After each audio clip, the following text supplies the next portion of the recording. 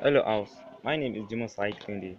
I will today be anchoring yet another beautiful episode on rules to abide for a successful life. Firstly, sacrifice. You cannot make it, you cannot solve it, you cannot scale through without making some form of sacrifice.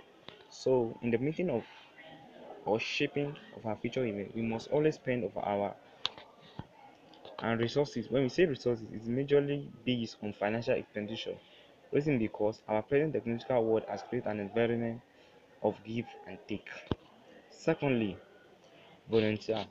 Working in any house, working in an organization, working in a company or a firm for free will always bring forth on oneself is self-motivation, and it will create a spirit of love and a sense of friendship, and also help you to gain enough practical experience. Thirdly, learning.